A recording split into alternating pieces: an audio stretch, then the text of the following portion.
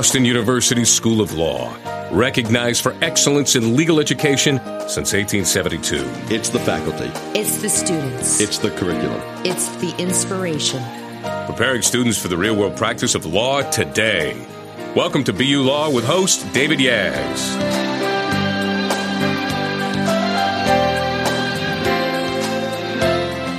Well, hello, everyone, and welcome again to the Boston University Law School podcast. I'm your host, David Yaz. Now, of course, I am a proud 1993 alum of the law school. I used to be the publisher of Massachusetts Lawyers Weekly. Now I'm a VP at Bernstein Global Wealth Management. But most importantly, I'm the host of your podcast today, and I'm delighted to be here. We actually have a terrific show for you today, a topic that I guarantee you'll say you've never really thought of before. And here it is. There's great debate over the current healthcare system and the treatment of the poor and women of color in a medical setting. Today, we sit down with a guest to discuss her new book, reflect on her observations of a public hospital in Manhattan, and spotlight the politics of healthcare involving the poor and women of color. We are lucky right now to be joined by Professor Khiara Bridges, who's the Associate Professor of Law at BU School of Law and Associate Professor of Anthropology. Professor Bridges teaches critical race theory and criminal law at the law school. She joins the BU faculty from the Center for Reproductive Rights, where she enjoyed an academic fellowship that was co-hosted and co-sponsored by Columbia Law School. She's written many articles on race and women's experiences of reproduction, and she is with us today to discuss her book, Reproducing Race and Professor, you're going to have to help me with that word, ethnography, correct? Yes, and ethnography of pregnancy as a site of racialization. It's published It's a mouthful. It is a little bit of a mouthful, but it's a terrific looking book. It's the cover is dramatic and the topic is just tremendous. It's an eye-catching product. It's published by the University of California Press. So, welcome to the show, Khiara. How are you?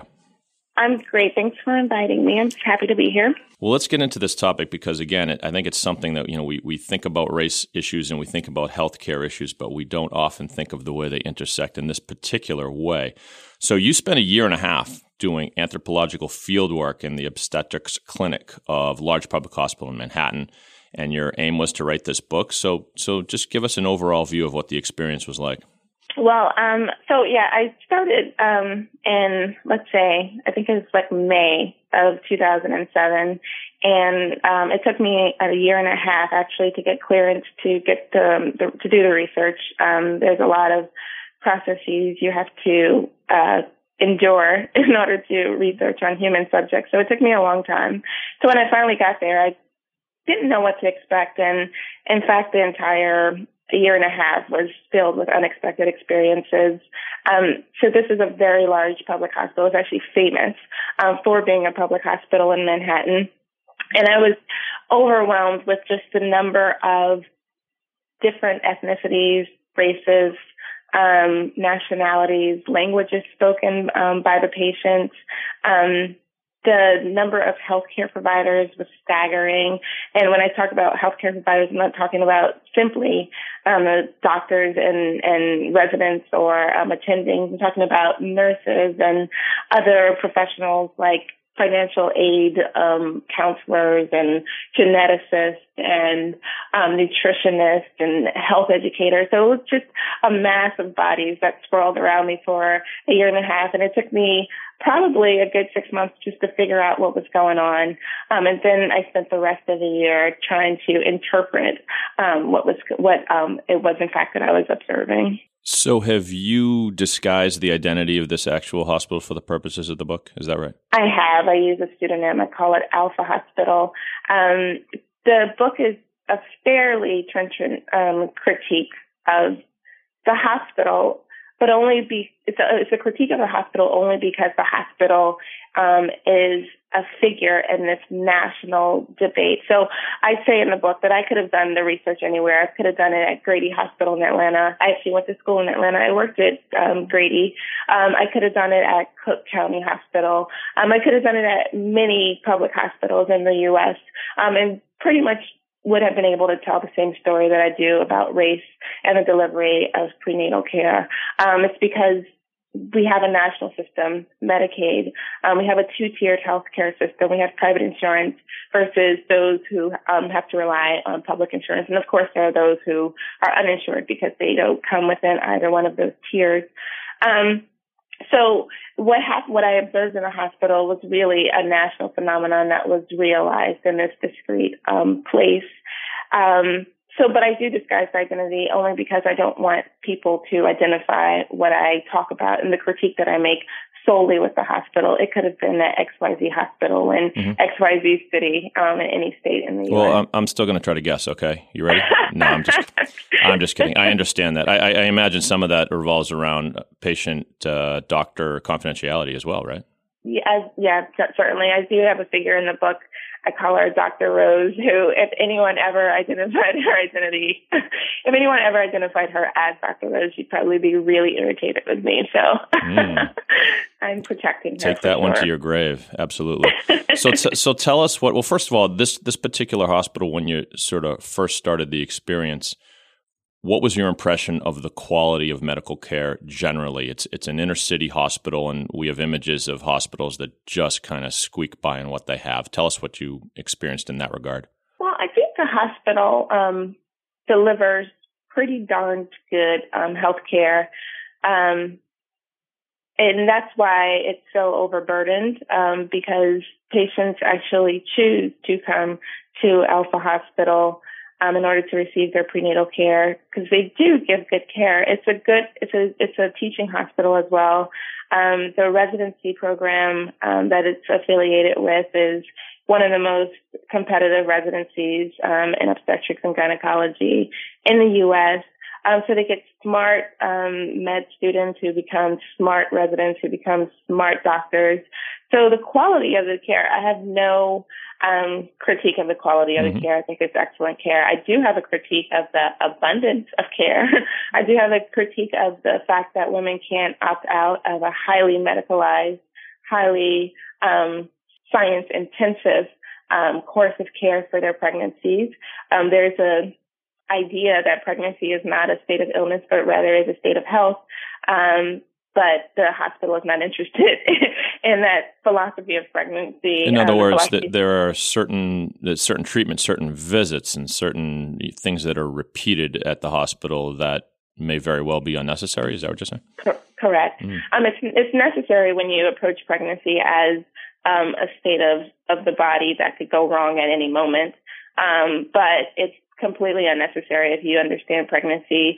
And I hate to put labels on it, but like a holistic alternative view of pregnancy doesn't understand the event as one that necessitates medical intervention. And so when women have that perspective on their pregnancies, then the healthcare that's delivered to them is just grossly excessive. It's grossly out of line with that philosophy of their bodies. But one thing that I did want to mention about the hospital is that while the care is good, as you mentioned, it's a public hospital. So the sights and sounds that one would expect in a public hospital are certainly present at Alpha Hospital. This is the site where, if a homeless man falls into a subway track, this is where he's going to be taken. Gunshot wounds, emergency room is constantly visited by all the traumas that happen in Manhattan. And because it's a public hospital, if you don't have health insurance, this is where you're going to be taken. So that element is certainly a part of it. I describe it as entering a secured but potentially dangerous place. I had to flash an ID every day. I was constantly questioned about, should I be there? Should I not be there? So that sense of being in a public space that is safe for the time being, but could potentially go wrong at any moment, right. Was also very much a part of my research. So, Kiara, let's get to some of the central points of your book and the role of race in a medical setting and the treatment of the poor and women of color. When you were in there, what sort of themes started to emerge to you? One of the most obvious characteristics of the hospital is the antagonism between the staff and the patients. And I always tell the story that if we go down there right now and we wait around long enough, we would witness an altercation or an incredibly belligerent interaction between staff and patients. And by staff, I'm not referring to physicians. The physicians didn't have the same type of antagonistic relationship with the patients as the staff. And by staff, I mean ancillary staff. These were on the tier of hospital staff, these were the women on the lowest rung, right? They were the ones who were the first line. They were the ones sitting behind the front desk and making appointments and giving pregnancy tests and doing the paperwork, really, answering phone calls, etc. And these were the women who were closest to the patients in terms of racial ascription, racial identity, in terms of class, and as well in terms of immigration status as well. So in terms of class, these women were poor, right? Like they were receiving, their benefits package wasn't as large as one would hope it would be, right? I say that had they been, a lot of women been 20 years younger and pregnant, they would have been on the other side of the desk coming to a public hospital asking for health insurance, right? So the only thing that separated the staff from the patients was this job that wasn't that great to begin with. And so I explain, so although the care is really wonderful, patients at a public hospital, and especially at Alpha, are going to have to deal with a lot of antagonism from the staff that they encounter. And so I explain this in terms of this as a structural mechanism, as a structural response to the proximity between the staff and their patients. It was the staff's way of distancing themselves from these patients who are maligned throughout political and popular discourses, right? These patients are the ones that we can turn on CNN or Fox News and hear someone lament the welfare state. We can hear someone lament the size of government handouts. These were the patients who are receiving these government handouts. These are the patients who are welfare queens in making, right? So these are people who are very much criticized and blamed for a lot of the U.S.'s budgetary problems and social problems. And so I saw staff antagonism of these patients as a mechanism that distances themselves from these figures that are just, highly criticized throughout society. And so it makes sense, right? Right. There's an anecdote in your book about a conversation you overheard about certain people talking about a woman who had come in and who was pregnant. And the subject of the conversation was that the two people were saying how this pregnant person represented part of the problem with society, where she would continue to have children, sort of be supported by the system, have no desire to go back to work herself, and that she had just chosen to do this and to sort of live off of the state, live off of the country's funds instead of doing something with her own life. So is that the sort of thing that you observed, and even among the staff of the hospital would react that way? Even among the staff, it's odd. Like, had you blotted out the faces and just recorded the conversation, this would have been a conversation that you would expect to hear among very fiscally conservative pundits, right, on one of these news shows. But no, it was a conversation was happening among women of color who are poor, and who share the same immigration status. When during my time there, all of the ancillary staff were first-generation immigrant women of color, and a lot of the patient population at Alpha Hospital is immigrants. Recent immigrants. So there was that identity in terms of immigration status. But yeah, and this was just one conversation that I report in the book.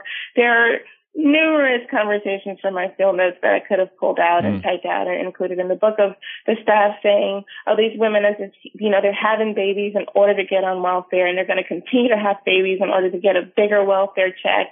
And if they just worked, if they just stopped reproducing and got a job, then they'd be just like us, part of the working poor. Right. And I dispute that account of women's reproductive choices. I doubt highly, and my experience with women certainly confirmed that women don't have children in order to receive a measly small check from the government every month. It just doesn't make fiscal sense. Right. So, Kiara, we're headed to a break, but let me ask you one more thing. Mm-hmm. Did you perceive those comments to be racially charged? In other words, the people that were making these assumptions about women who chose to be on welfare and all that more of them were minorities than not? I do. I certainly think there's a racial salience to the comments. They are racially charged. But one thing about, and I talk about in the book, one thing about the welfare queen is that it doesn't matter what race a physical welfare recipient is. The figure of the welfare queen throughout political discourse is an African American woman. She's a Black woman. She's a person of color. Mm-hmm. And so when women's racial ascriptions align with that Blackness, then it's easier to see the welfare queen in an individual patient. But the welfare queen was identifiable in all of the patients at Alpha Hospital because they had those characteristics of the welfare queen, which is a poor woman who has children and is turning to the state to help her with her financial survival. So, yeah, they were democratic in that sense that pretty much every patient who appeared in the clinic was going to be subject to this harsh treatment that I explain in terms of political and popular discourses of bloodsuckers of the government's pocketbook. Right. Very interesting stuff. We are now headed to a break. We're going to take a break. When we return, more with Professor Kiara Bridges. Stay with us on the BU Law Podcast.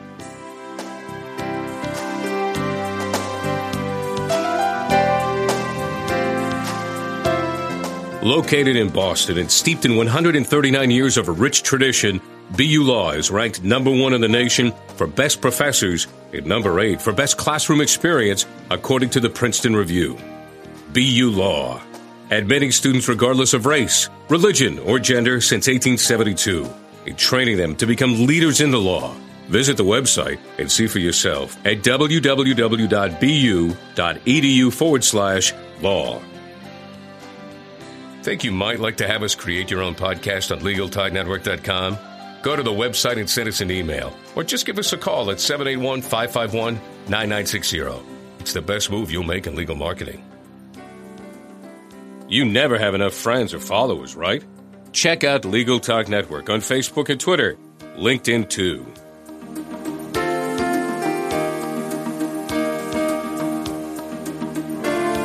So welcome back to the BU Law Podcast. I'm David Yaz, proud BU Law alum, but more importantly, my guest today is Professor Kiara Bridges, Associate Professor of Law at BU School of Law and Associate Professor of Anthropology. We're discussing her book now. Take this down, but please know that Professor Bridges' book is available on Amazon.com. Very easy to find. The title of the book is Reproducing Race, an Ethnography of Pregnancy as a Site of Racialization. It's published by the University of California Press and gets into some just very interesting and I think issues that are unprecedented in terms of study as far as how race relates to healthcare, especially in the arena of pregnant women. So we're talking about the professor's experiences sort of sitting in at this hospital in Manhattan. And tell us, Professor, how about whether the issue of race carries on even after birth, like even into infancy and even into childhood? Were you able to witness that dynamic?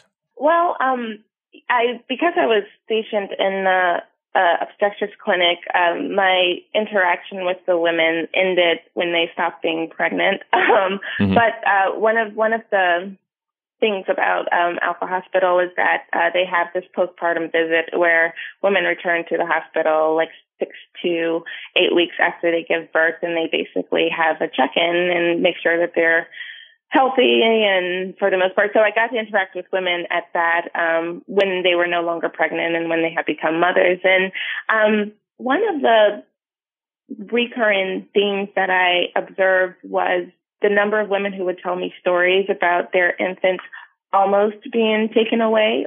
This very instances where they were almost unable to take their infants home after the infants were born. And there was actually one woman who told me a story who had in fact lost custody of her children.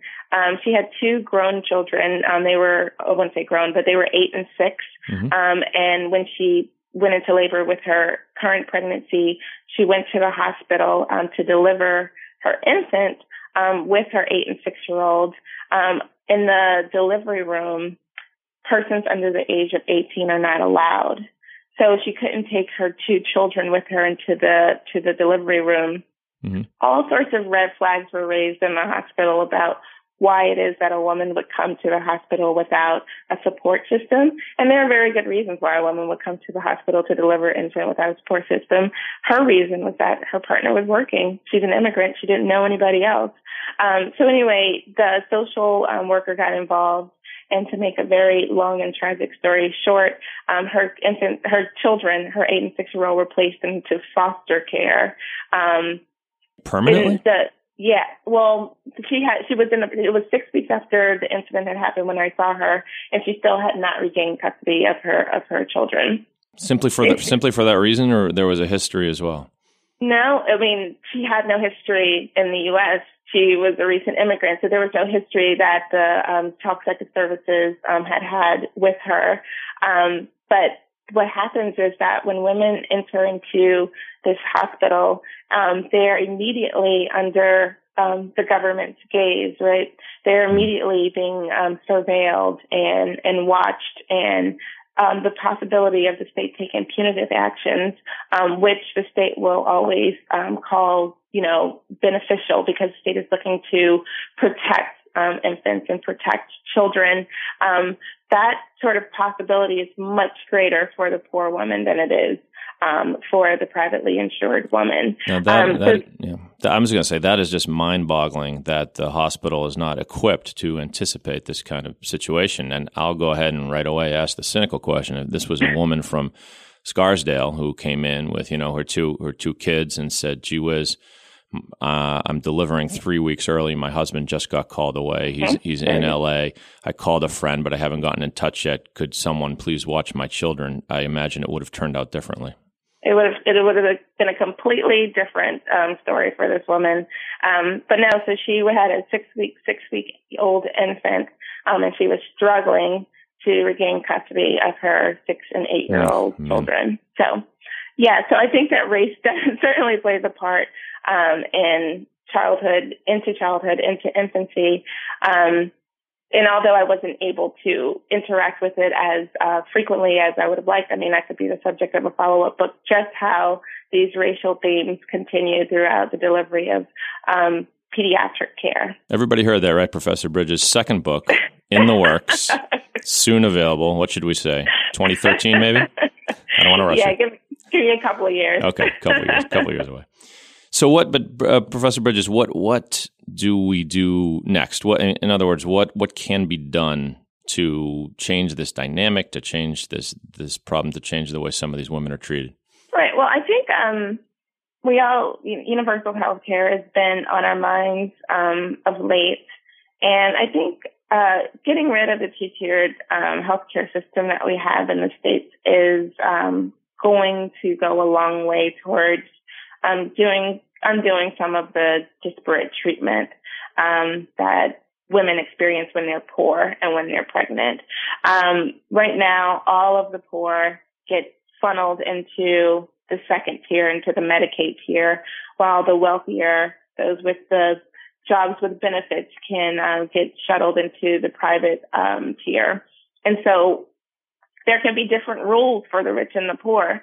One thing that was most striking to me about the differences in terms of healthcare delivery is that for poor women, when you receive Medicaid, you're going to be tested 3 times for STDs. So 3 times over the course of your pregnancy, you're going to get a screening for gonorrhea, chlamydia, HIV, syphilis, etc. Privately insured women can expect 1 screening at the beginning of their pregnancy. And so how does that construct women? Well, privately insured women are imagined to be in stable relationships where they're not having unprotected sex, such that if they're STD free at the beginning of their pregnancy, they're going to be STD free at the end. Poor women are expected to be sexually active with multiple partners who are not, and they're not protecting themselves with those sexual encounters. So the necessity of testing them once in their first trimester, again in their third trimester, and then yet again in their postpartum appointment that I mentioned, just 6 to 8 weeks after they have delivered a child. That sort of treble testing of STDs, that sort of differing constructions of poor women and privately insured women would not happen in a system. One wouldn't expect that it would happen in the system of universal care. So if there was a homogenized system, then I think some of the more gross disparities would be eliminated, but I don't want to be overly optimistic. I think that race and class race has not been the same since we first encountered it. Mm-hmm. Race was first imagined as, the biological difference that was the fundamental otherness. Now race has sort of morphed into, we understand it to be a social construction. However, it's still imagined as a fundamental otherness that can't be changed. Culture has come to do the work of race. So now we talk about violent cultures and clashes of civilizations and things like that, as if that culture is now the radical otherness that race once was. Mm-hmm. So I think that race will shift, class discourses will shift, nationality discourses will shift.